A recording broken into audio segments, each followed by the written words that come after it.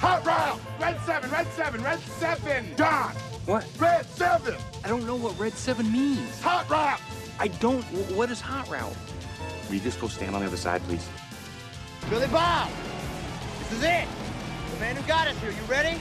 You don't think that lame-ass play where I run down field and act like I'm lost is gonna work, do you? Then he pivots, fakes, chucks the big Bob halfway down the field to our hopefully still wide-open tailback. I call it the annexation of Puerto Rico. Booyah! That's what we call a sack lunch! Nom, nom, nom, nom, nom, nom. I need that ball. Get me the ball. You need the ball. Get me the ball. Get you the ball. Are you gonna get me the ball? I'll get you the ball!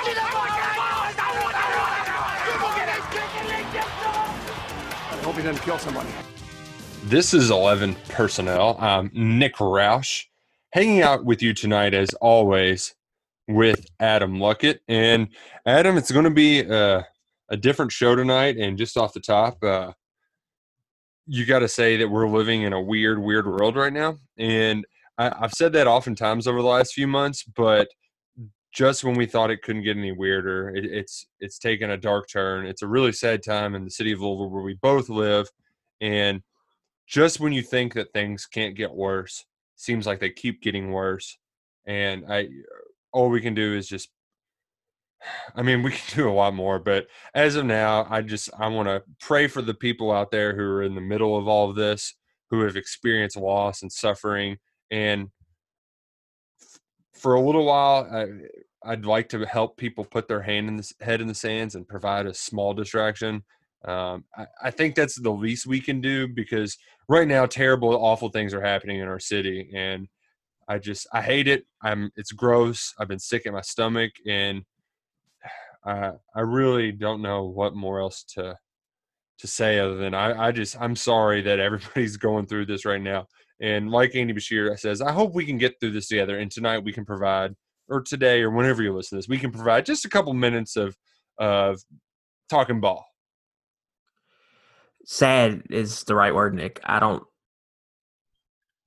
consider myself someone who gets, way far into politics and all this, but this whole situation, it's just, it's awful. We're seeing our city here just be gutted from the inside out.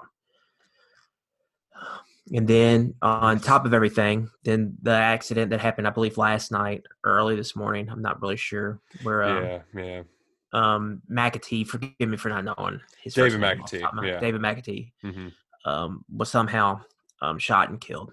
Rest in peace. Turns out he was, a friend of the police department and a supporter. And whatever happened. And then you see what you think might be, some type of, for lack of a better word, corruption or what went on with why the body cams weren't on. And that right. It's just sad, man. I'm not a guy who prays a lot, but I have, and I'm going to, say some prayers tonight just because we're in, like you said, weird times, and it's sad. It's just really sad. And hopefully, this can unite all of us so we can stick together and get through this. But yeah, definitely strange times for our city and around, and not just our city. It's hitting close to home for sure here, but just around the country in general, what everybody's going through. It's everywhere, and you can't really ignore it. But and like you, I'm kind of a football guy, and that I try to bottle up all those emotions. And when you're watching the news, and I'm seeing the people sing Amazing Grace at 26th and Broadway, and I'm just like, Nick, stop it. You stop, but you can't help it. It's just terribly sad. And I did something this weekend, that I haven't done in a long time. I went fishing for a couple hours, and it was just a glorious reprieve from everything. And it was a nice little snap back to reality, just to kind of wash my hand, to get all the grossness away. And it felt good. And so hopefully over the next 45 minutes or so, we can talk a little football, make things feel normal for some folks out there who are living in the middle of anything that is but normal. So, and with that. Absolutely. Couldn't say it better myself. Let's have an awkward, clumsy transition into football. Let's do it. Because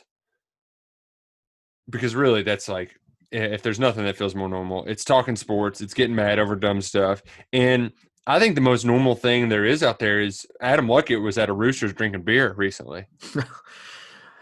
Yes, I did go to Roosters on Saturday. It felt good to be back. Now I just got to get over to the Roadhouse on I our know you'll have the Oklahoma report card checked. You'll be back at passing grades. I'm curious. So I haven't been to Lexington since the pandemic started. So I haven't been to KS Bar since we've reopened. I'm curious. Is it still just like all the sports channel on all the time, or have they changed up their TV viewing experiences at the Roosters since the pandemic? We were on the patio because patio is not unlimited, but they can have somebody at every table. Yes. But the bars are totally shut off. Like you can't go up to the bars.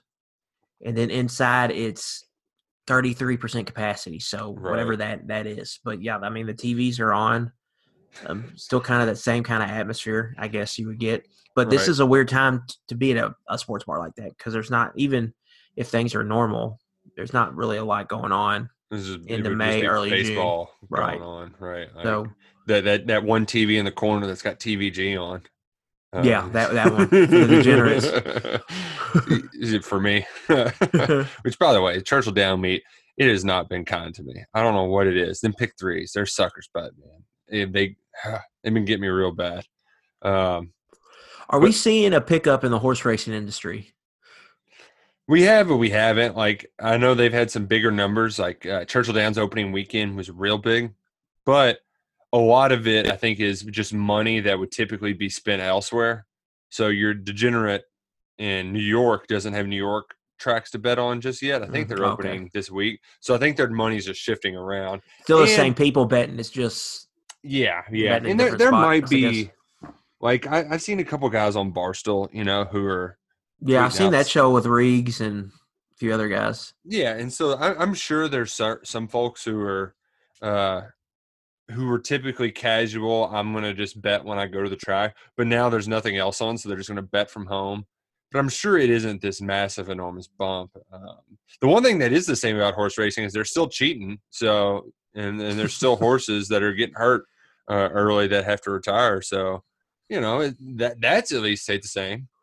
And if you don't know what we're talking about, Bob Baffert had a horse test positive. A horse named Charlatan tested positive for drugs.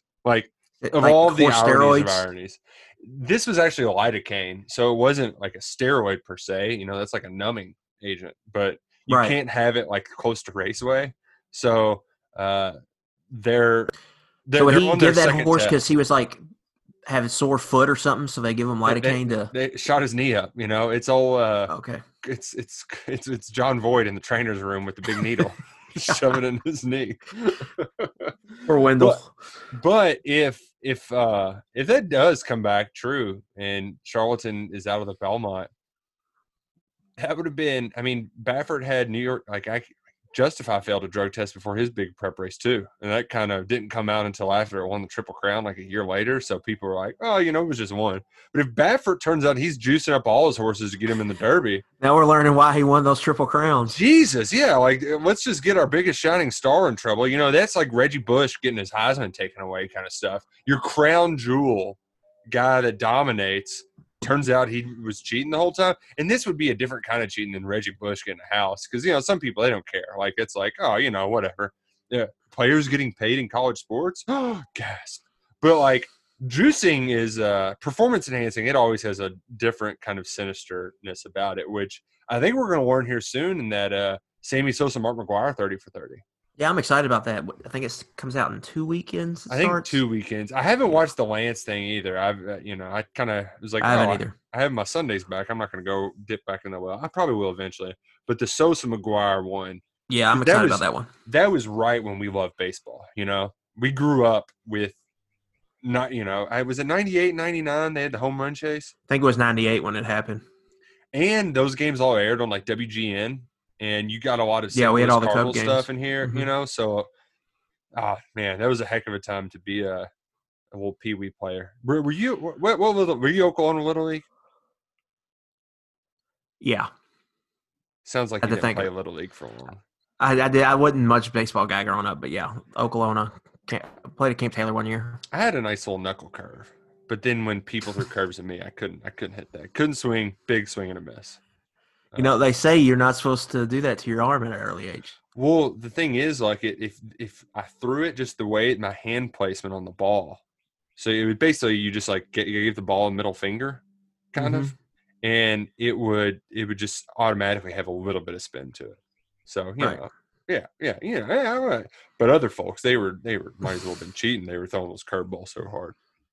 That's what made me quit and get onto the gridiron, where we got a lot of football to talk for. Not a lot happening between the last time we spoke, and that's because we spoke to the big guy, TW3, Terry Touchdown Wilson. If you haven't listened to it or watched it, it's on Kentucky Sports Radio's YouTube feed. We're there. You can watch this. I only briefly brought up a few plays that he kind of, a little bit talked me through. And then he also, but if you're busy, I threw the interview on the KSR Football Podcast feed because no shots fired at us. There's a few more subscribers there, and just giving people a platform to listen to Terry that otherwise didn't have time to sit down and watch it. And I hope all of you all did, because I've talked to Terry God knows how many times. It's usually in a crowded little media huddle. But to get with him one-on-one and talk to him at this stage in his career, I thought it was a very enlightening conversation. I did very much enjoy the film breakdown that you did. Just kind of going, what are you seeing here? What are you looking for? What are you running? I very much enjoyed that. And then he kind of pulled the curtain back a little bit and talked about that Texas A&M game, about how he was seeing ghosts and how much he was struggling at that point. And so I really did like that. That was really good. You just kind of – because you don't get to hear those guys really get into the weeds. Yes. And tell you what they were looking at here, what they found there, this and that. So very much I thought that was very good. If you haven't checked it out, you need to go do that. I mean, Roush pulls up a play and Terry walks you through it. Well, and it was one of those things where I knew it couldn't be great, but it's like, hey, we can have these tools now. So let's use them. I figured out how to use the screen share thing like 30, 45 minutes beforehand. And I wanted to get some good plays just because you're going to open up a little bit more in that sense. But really at the heart of it all, I was thinking back to that Texas A&M game. I was thinking, what's the most difficult part of, like, where's Terry struggled the most? And I felt like it was always in the area of when do you run versus when do you pass. And so I tried to get some clips, and I thought there might be some sort of hard and fast rule that Darren Henshaw made or something, so that when X happens, you do Z, or when A happens, you do B. But what I learned from it was that, like, that's what makes the quarterback's job so difficult, is that, as Stoops would say, sometimes it's about instincts. Mike Edwards, great instinctual guy. He says Sean Taylor is as physically gifted as he was. His instincts were the best he's ever been around. And I think for a quarterback, I had the Bouvier play and another play where he just tucked it and ran for like 20 yards. And really it came down to, well, it was down in distance and I didn't have a guy screaming at me. There's a little bit difference when somebody's in your face rushing. And so I think that it makes it actually kind of gives us a job that it's so difficult, because we can critique the hell out of their decision making and whether they should have passed it, thrown it, ran it, or what have you, till the long day ends. Because I don't know how many times you've been in the stands at Kroger Field, and you've heard somebody, why isn't he throwing the ball? Why isn't he running the ball? Or, just Joe Coach in the background questioning quarterback's decision making. You got to love the Bleacher OC. But I absolutely love it. Terry, just a young quarterback. A lot of it was just, if you go back and remember the Central Michigan game, that first half, he really kind of stunk it up with some of the reads through. I think he had an interception or two. And then after that game, I think Henshaw said something like, we're just going to make his reads smaller, give him some more half-field reads, stuff like that. So I think at Florida, South Carolina early in the season, he had some success with that. And I bet if you go back and watch the tape, A&M did something that he hadn't really seen before. And in a big game in that environment, bright lights, he just kind of shrunk. The for one whatever thing reason. I will definitely critique myself on is sometimes I get, I try to. Here's a little trick of the trade. If you're a little bit more relatable to the guys, they're more willing to open up to you. At least Right. that's what I've found. And it used to be when Avery Williamson and I had class together, that was how I related to him. Like, oh man, that stats test sucked. And then you do the interview and it kind of loosens them up a little bit. Now we're talking about kids and pregnancy and all this kind of stuff. And that's how we relate. But it kind of disarms people and you get a little bit more honesty. And in Terry's situation, that game, there was plenty of people angry about it. But you know what? I thought it showed a sign of growth that he's willing to reflect back on that and say, man, I really stunk it up there. And I know that it's the first step is acceptance. And I think that's kind of where Terry's at right now, where he can look back at the film and say, man, those were all really dumb plays that, I might have gotten in my own head a little bit too much instead of just playing some football. Just being a quarterback, first year starter in the SEC. Paralysis by analysis. Mm-hmm. That whole ordeal. You have to go through the fire to learn how to survive. Yeah. So you're going to get burned. And that was his, baptism by fire moment. It just sucked that Kentucky was damn close to winning that football game. And if you win that game, you're 6-0 going into I think they had a bye week the week after. Yeah. Yeah. I mean, you're taught that Kentucky's the talk of college football there for pretty much a month there in October. Right. If you win that game. But they came up just short, unfortunately. And the thing that I also kind of was surprised by, in a sense, is how there's something that I always go back to, and going back to kind of the relatable thing like it. I have to remember what I was doing when I was their age. And when I was right at like 22, I broke my ankle walking to class. And yeah, it was snowing outside. Oh yeah, there was ice on the ground. The worst part was that the last words I heard were, "Watch out, it's slick." And then I just did you know it as soon as you did it? Oh yeah, I mean, I heard it crunch. My butt landed on my foot, which I'm lucky that I didn't like tear my knee up, but I tore my ankle up, and it was hell. But I wasn't also an athlete that had to go through the rehab, and like my wife did not fully encompass athletics, but it was a very reflective time in my life. It was very changing because I just you look in the mirror a lot when stuff like that happens, and I was right around that age. I was 22ish or so, and I think Terry was in a similar. I think this could be a kind of the amount of things that have changed since when he started that game last year in his life versus now, where he's a college graduate now. That's a big step for a lot of people. He checked that box. He's going to be a dad in a few months. And, he just went through like an 11-month rehab process. So I think mentally, the part where going into that Missouri game, so that's what it was. It was Texas A&M bye week, Missouri game. And Mark Stoops tries out Danny Clark for a little while. And Stoops even came up to me before the game on the field and, so what's the word? And I was like. Well, just stop you. By Vanderbilt. And he was bad against I mean, he's probably worse. It was windy and nasty. Yeah. They threw it like 10 times. I've never felt wind like that night in that stadium. It was like 80-mile-per-hour gusts. Oh, man. And you're right. It was bad. Mm-hmm. And that whole week, I'm rating stuff, calling the fans a bunch of idiots. I'm sure a lot of you hated me for a while. But there was just so much bad blood.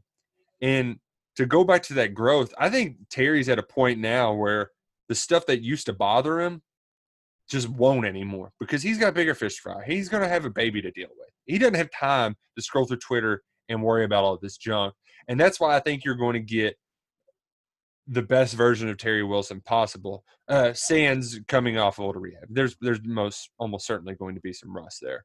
But I think just from a mental standpoint, you can really see the growth that he's taken throughout this time. He's at 90%. He's been able to throw with his guys for the last few months. So I'm encouraged, excited about what Terry Wilson can do. And I think another part of it too, Luckett, is do you get a feeling that they were – I get this feeling that they had some stuff cooked up for us last year that we didn't get to see. Yeah, I definitely think they were getting ready to unleash some stuff there against Florida, and they couldn't because they lost their against Eastern Michigan. So there was definitely probably some of the offense that they didn't get to really use because their quarterback was knocked out of this for the season. Yeah, so I'm excited for that and to see how they can kind of integrate Lynn Bowden stuff, maybe just run scheme stuff like that. Mix that into the offense. So I don't know how you could watch that or listen to that and not get excited about football though. It's coming, man. I think it's going to happen. Just to have Terry talking like, okay, things are coming back soon. More and more places are talking about reopening. I'm surprised we haven't heard yet from Mitch Barnhart, but I guess, if they start coming back, they got another week too. Like we talked about last week, there's still a lot of time. So I think it's better to be patient right now than to get a little ahead of yourself. Put the horse before the cart, as my radio producer Trevor Kelsey likes to say. But I would like to say there are a couple other quotes too that got me fired up from another interview, and this one was from Kyle Tucker. Did you read Kyle Tucker's story in The Athletic? I did. Adam I read. It's the State of the Program series. I read just about all of those. So I did check it out. Everybody in the SEC, or just like all of them? Period. They do all of them. I try to read as many as I can. Oh wow! And you gotta do the research, my man. I'm just not born with this knowledge. Like I gotta go out and find it. It just doesn't pop in my head. That's fair enough. And I think the thing that's good about that is, for me, it's 3,000 words on The Athletic. I don't need to read all of them. But for somebody outside of the program to see, especially how places have been recruiting and like different strengths, it probably paints a good broad stroke for folks like Adam Luckett to get some early research in before, Phil Steele comes out and you don't have to read a bunch of abbreviations. Probably the best thing on this Athletic piece, really two things I really like. They do a percentage breakdown of starts returning, or stats. Right, production, just raw production. So you get to see that for every position, and then you get to see their recruiting ranking over, I think it's a 4 or 5 year period, and then it's called the Massey Index, so some type of computer ranking. And it shows you a chart, a graph, like how have they performed compared to their recruiting rankings. Got you. So those are the best two things I think the Athletic gives you. And then they've got some quotes in there. A lot of places they'll have both coordinators talk, but Kentucky only had Stoops quotes in there. But they weren't just, can of corn type quotes. Right. He went a little out on the limb. Man, some stuff. Especially when he said some of it you get the sense that Stoops is kind of taking a victory lap, where he says, you can do this gimmicky stuff for a little while, but good players are good players. This football. Here's the exact quote. If they wanted a gimmicky guy, they would have gone out and hired a gimmicky guy. I don't believe you'll stand the test of the time that way, but that's just my opinion. I don't pretend to have all the answers. I just believe in the way we're doing it. I believe ours is a good model to be consistent. Don't get me wrong. There are other guys who are gimmicky and win, but generally when those teams are elite for a year here or there, it's because they have good players. It always comes down to having good players. Let's not kid ourselves. You think he's comfortable right now? Think he feels good about where he's at? Oh man, that's what that told me.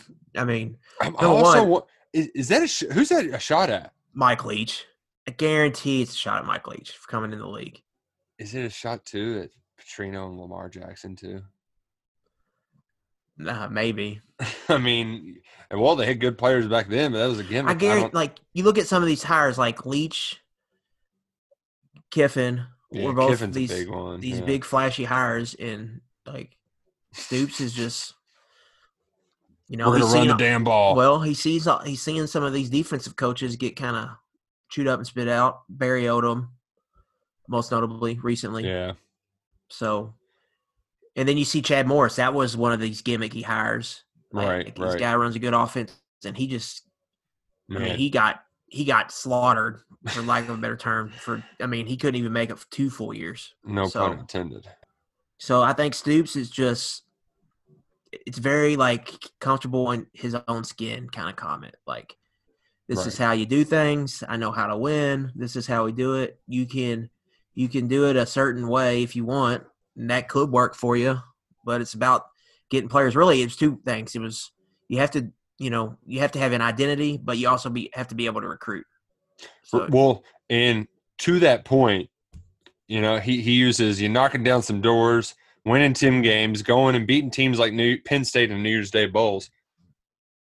Jagger Burton did an interview with Dave Lackford last week, who I like Dave a lot. Dave works for the rival site. He just got promoted up to Ohio State's website. He was just doing the kind of local kids in Kentucky.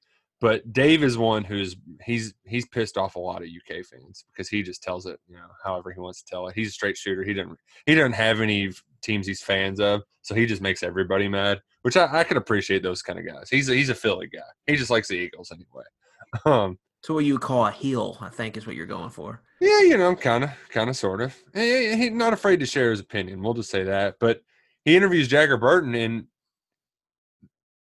there was a moment where it's kind of his. I made it to the Ohio State site. Let me get a big Ohio State recruit and just talk to him about things for a while. So he's not wanting to just lay it on thick and kind of, this isn't me and Freddie interviewing Jagger. This is just let's talk recruiting and kind of put all our cards on the table and talk about each different school. And when he got to Kentucky, it was almost as if not Jagger was defending Kentucky, but the way he put it was, hey, these guys are in my top 7. I consider them to be, all in the same company. People think it's Kentucky just because it's home school. I mean, they're beating Penn State and Virginia Tech in bowl games. And his words, too, were they're dominating them. They're physically beating them up front.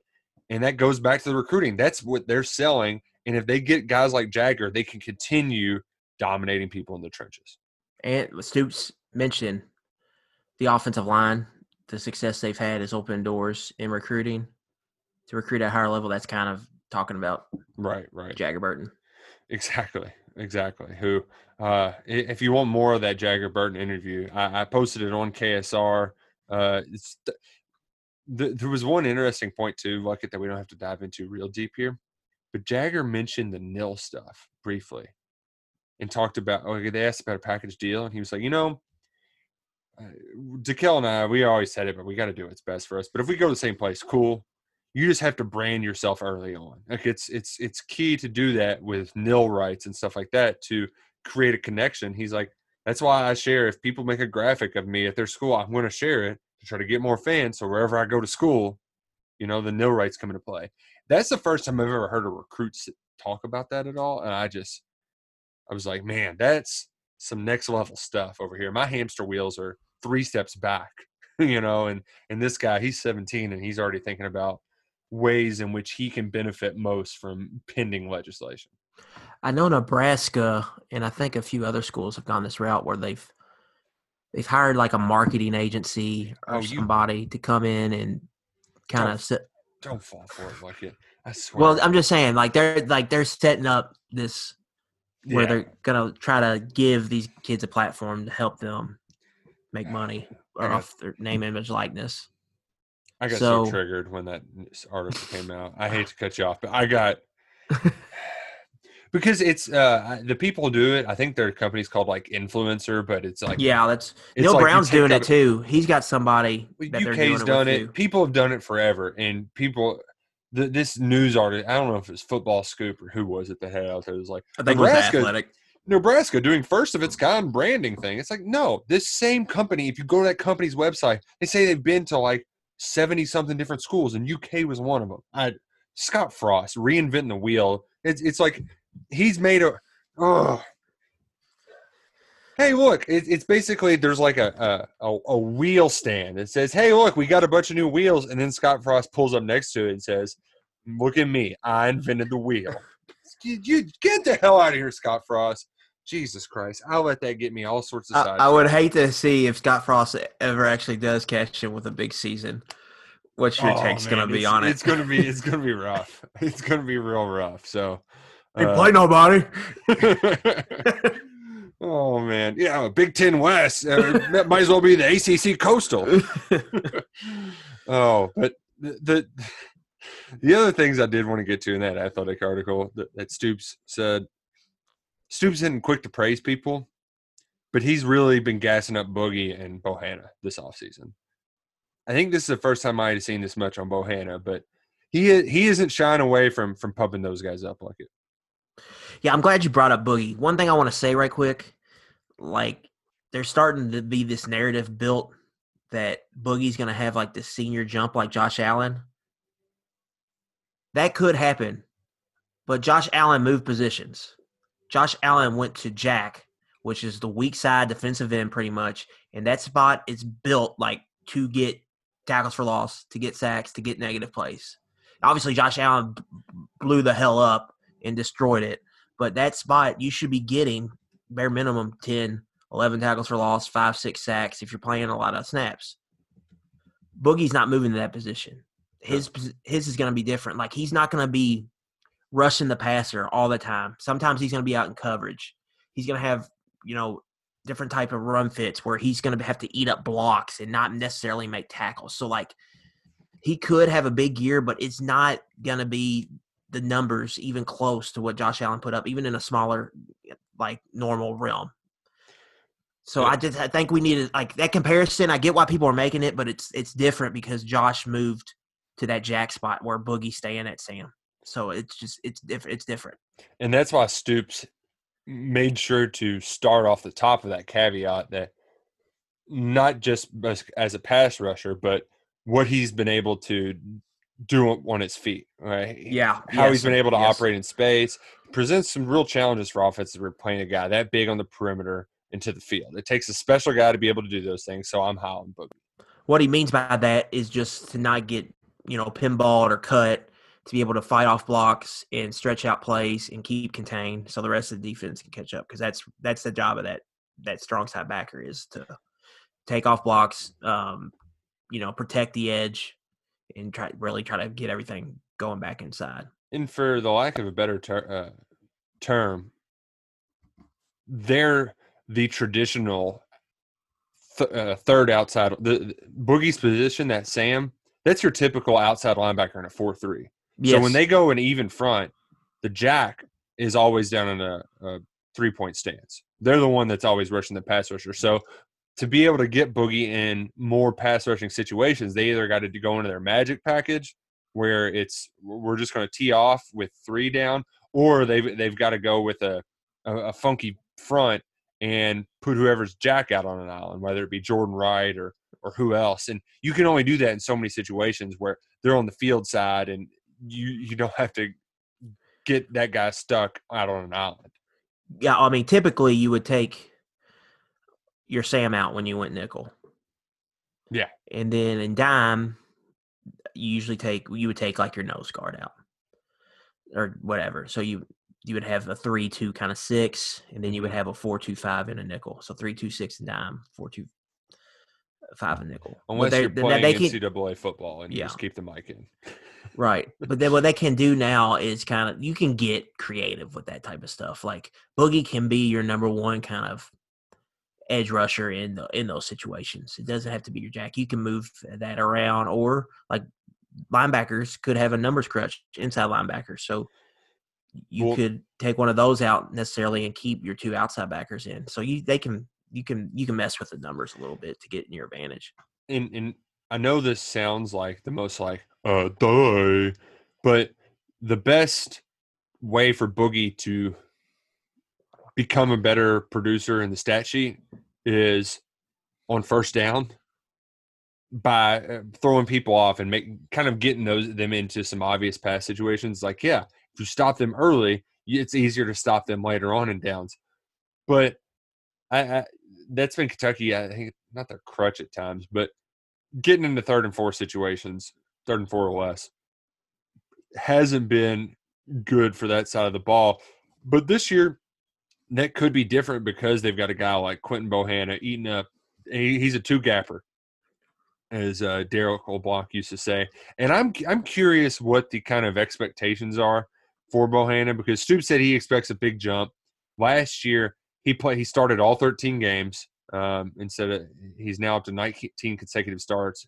His sophomore year, he really got off the wrong foot, figuratively and literally, because he had ankle problems. It took him about half the season before he could get back in the lineup. But I'm curious, just from he started all 13 games, only had 18 tackles. So what is their ideal production for a guy? I don't know what kind of impact that they expect Luckett, because ideally noses don't make a lot of plays, but the way they talk about this guy, sounds like he's good enough to make those kind of plays.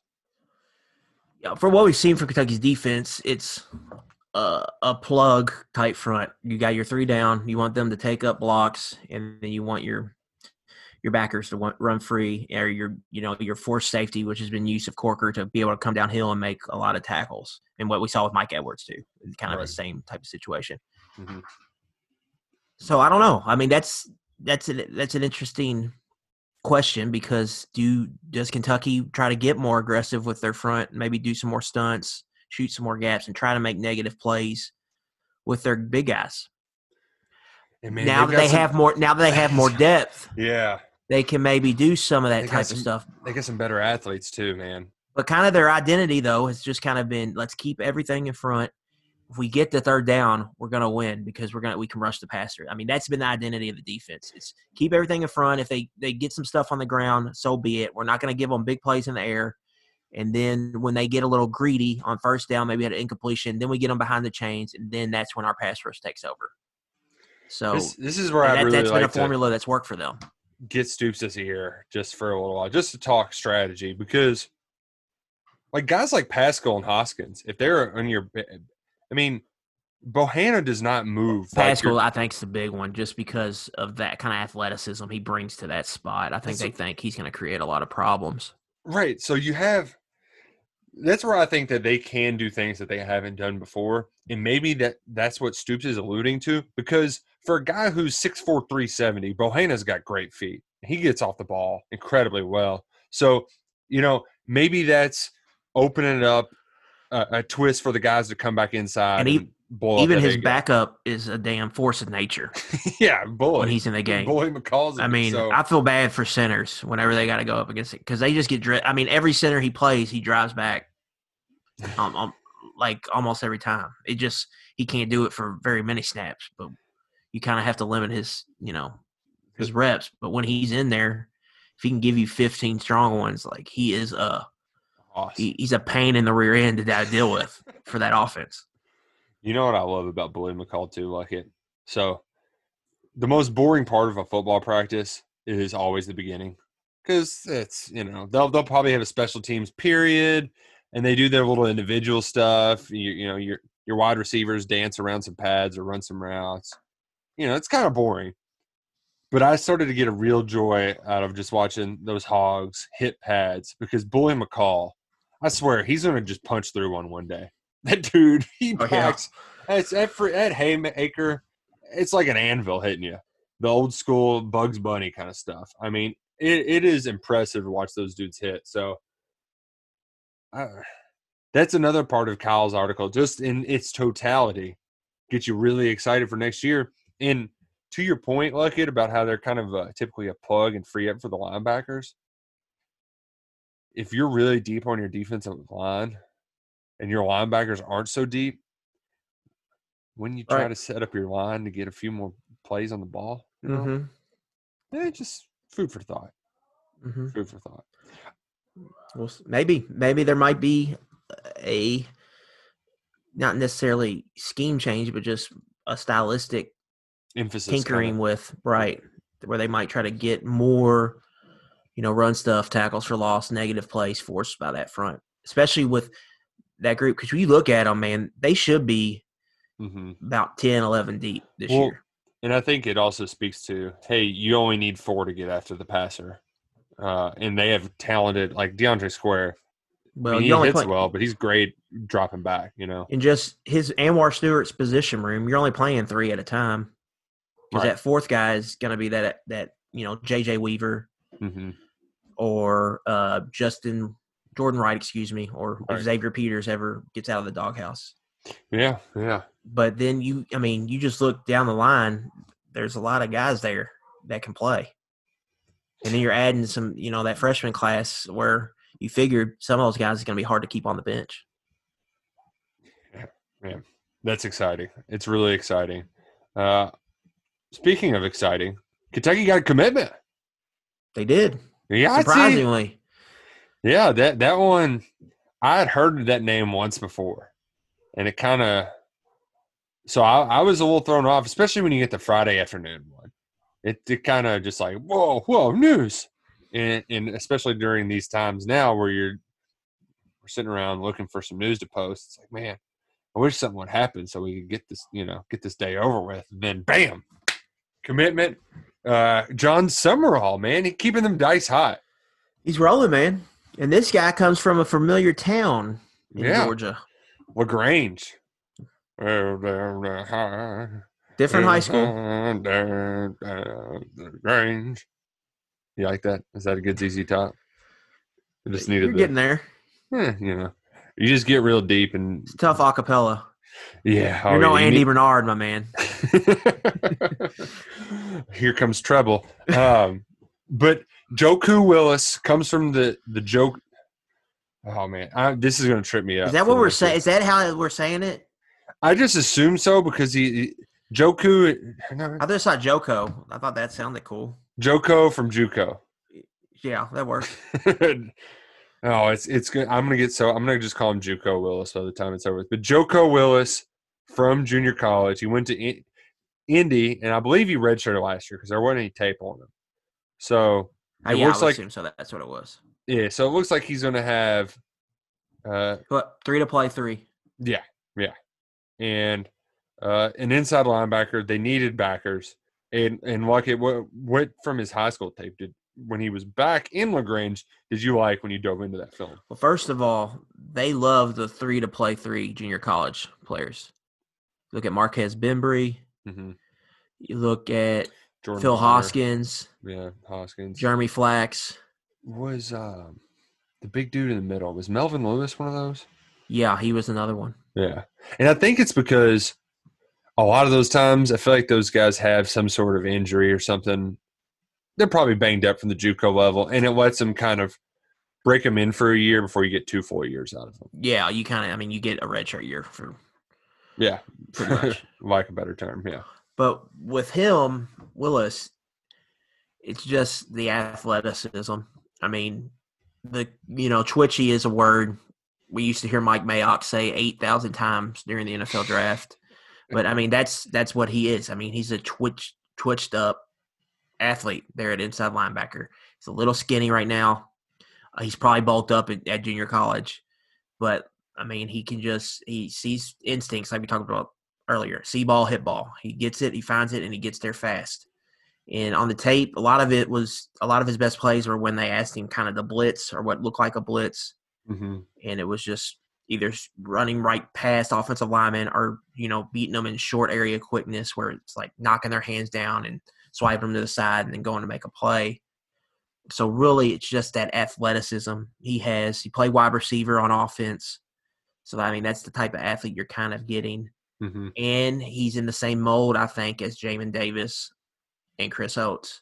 Like he's probably going to be at, 230, 235 pounds, but he's going to be able to play both Mike and Will. So he's interchangeable in that regard. And that's kind of how you're seeing linebacker, that position change. You're not seeing the big, 245, 250 pound Mike backers. You're seeing guys that can play kind of both inside spots or kind of the same. And guys that are really instinctual, can get downhill fast, but also can bounce out and cover and play in space. And that's the kind of athlete he is. So you figure with that athleticism, he's going to be able to get out and cover people. You don't really see that on his high school tape. It's more of just, him blitzing and stuff. But right. The tools are there and to make him a really interesting high ceiling prospect. And I also appreciate that in the first play of his highlight clip, he just suplexes a dude.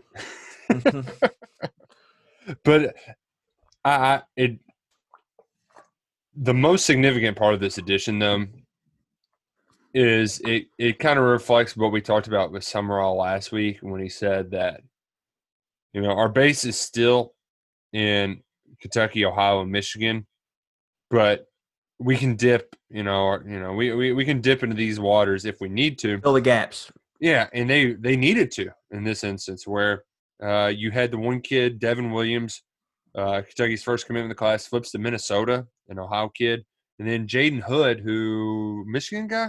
Yeah, Michigan. Yeah, who they'd recruited. Out of South Florida. He goes to Michigan instead of Kentucky, and so you struck out on two guys right away, and you need at least two in this class at inside, maybe three, or maybe four, who knows. Mm-hmm. But you got to start somewhere. So you go to the South, and you have Summerall kind of fill in the cracks, just to at least give you something, because you can't really afford to strike out many other times. Mm-hmm.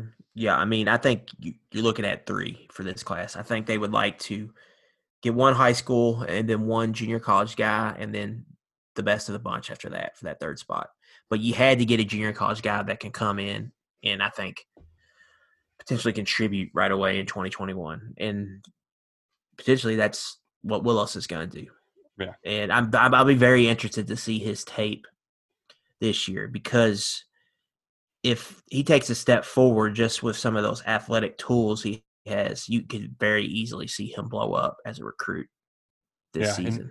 He only had Arkansas, Kansas State, and Mississippi State offers up until this point. But the classic JUCO offers Kansas State and Mississippi State. But like you said, you could see him blow up. He has all the measurables. Maybe a little thin, but, you can put weight on anybody. And he'll be playing with former UK linebacker Trey Wilkins this year at Independence. Wilkins went to Indy? Mm-hmm. Per his Twitter page. He never made an announcement, but on his Twitter page it says Independence. He's with Indy. I wonder what happened there. Yeah, because I always thought that was a weird transfer. Because didn't he announce it right before the bowl game? Or right it was early. Yeah, I always thought that was weird. I don't know if it was like a thing where, his coach, Matt House, leaves, so he's like, I don't like this Summerall guy. That'd be the only thing that would make sense to me. He was looking at going to have to sit the bench for a while. But he really but there was going to be redshirt sophomore, you know what I mean? Like, yeah, but 3 years is a long time for some people. And maybe he just thought, I want to play right now. I don't really want to wait. So he decided to get out there. Now – hindsight, I think he probably would have, not knowing whatever happened, but hindsight, it looks like it would have been a good idea to stick around maybe. Right, exactly. Sorry for yawning there. Because they really don't have a backup at will right now. I mean, they Jamin Davis is going to start at Mike. And then, but Jared Casey and Bembry, I would both say are Mikes. I don't know if they can play that will spot. They're going to put Casey. They were working Casey at will in spring. Okay. That was the first one because I think they knew that Bembry was more of a natural Mike. So that's at least where they're starting. But Wilkins, there was a spot for him to maybe play 4 or 5 snaps this year, and then you're kind of see what you can do. No, you're exactly right. Exactly right. There's some other things around the college football world that we do need to get to. First, JT Daniels, the former 5-star recruit transferring from USC to Georgia, a place where they already had Jamie Newton, a grad transfer, coming in. Pretty wild times. Kirby Smart, man, just keeps reeling in the 5-star quarterbacks at him like it. Yeah, with Georgia and JT Daniels, I was trying to think of like a basketball comparison because you get Kirby Smart's getting these top shelf quarterbacks that everybody wants. He's bringing them in, but he has no track record of producing with them. So it's kind of befuddling, but more power to him, man. I think he's you're like the top dog recruiting right now. I don't see how you can go against what he's doing. He seems like the best of the bunch.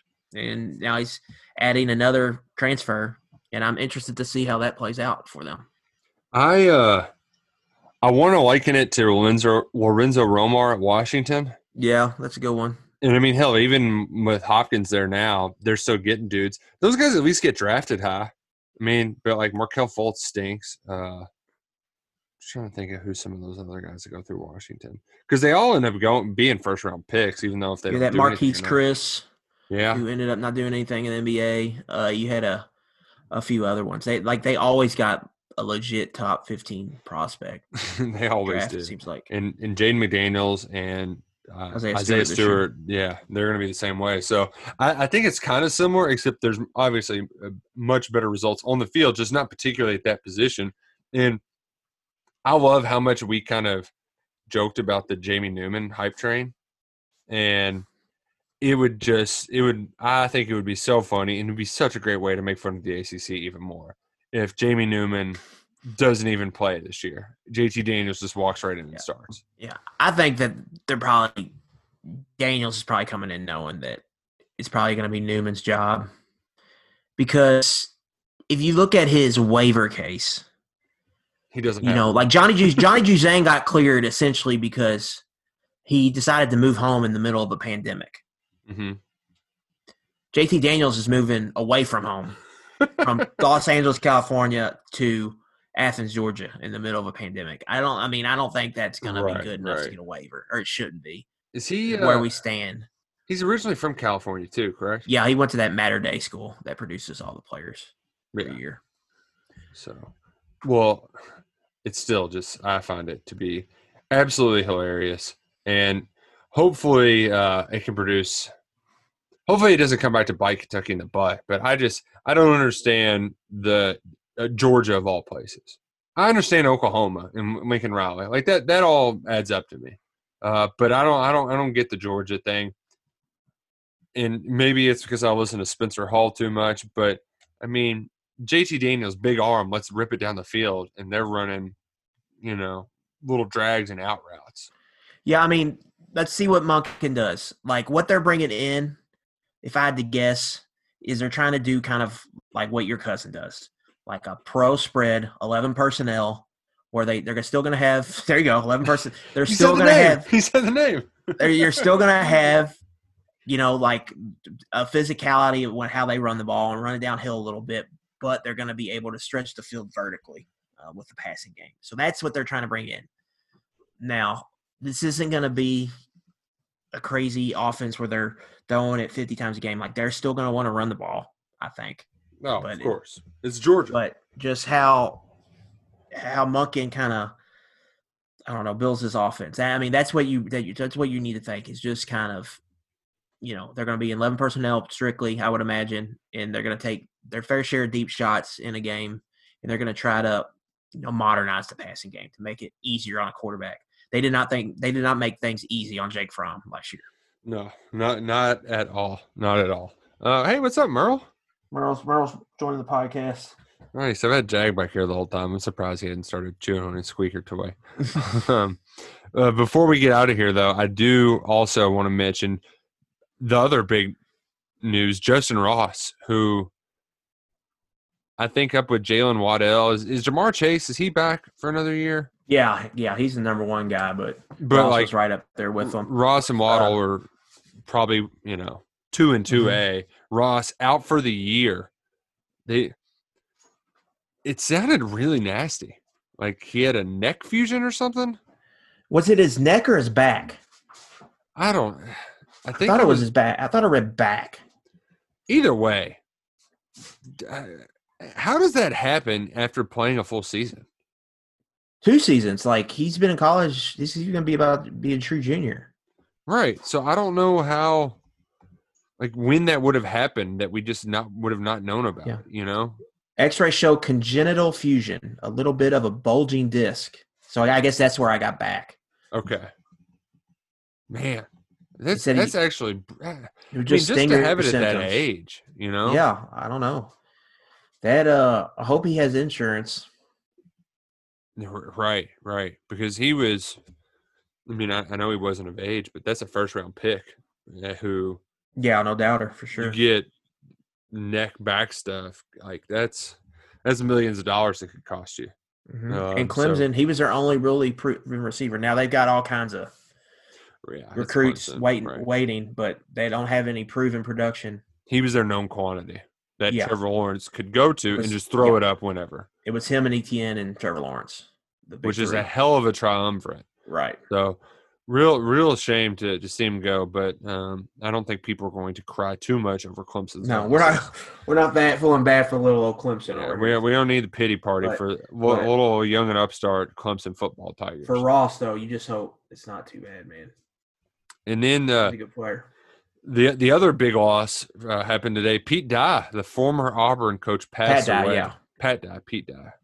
Pete Dye was Pete Dye's a golf guy. He makes some golf courses, I think. Yeah, there we go. That's how I'm getting mixed up. Pat Dye, coached at Auburn from 81 to 92, college football Hall of Famer, won 4 SEC titles, 3 in a row, which only 6 coaches have done that. One of them's Neyland, one of them's Saban, one of them's Bear. Only the other Dooley, like only the best of the best have been able to accomplish that feat. He got Bo Jackson to the Plains, but the thing that I didn't know, Luckett, and I feel like I did know this, but it just kind of went over my head. But he was the one who made the Iron Bowl a home and home. It was at Legion Field forever. Mm-hmm. And his first order of business was telling Bear Bryant, we got to get this game at Jordan Hare.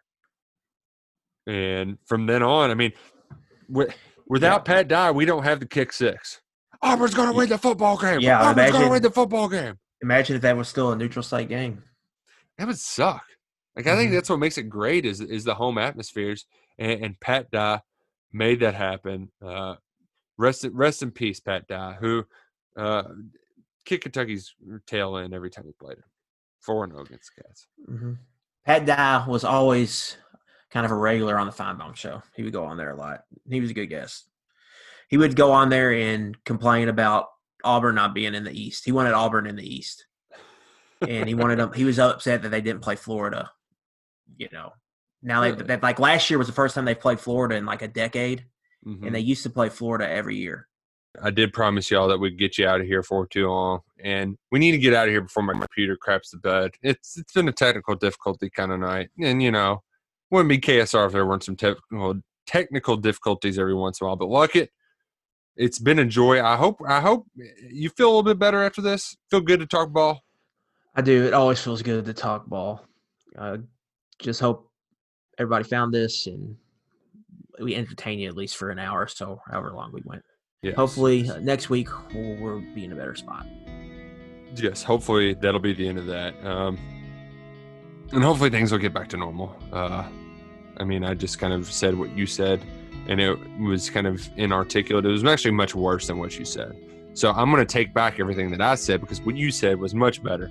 And I'm going to be saying more nonsensical things at some point on KSR in the coming 2 weeks or so, depending on how everything goes. I know Matt's out on furlough. So we'll try to give you a little extra ball talk to sideline you for a little bit. But we appreciate y'all listening and subscribing.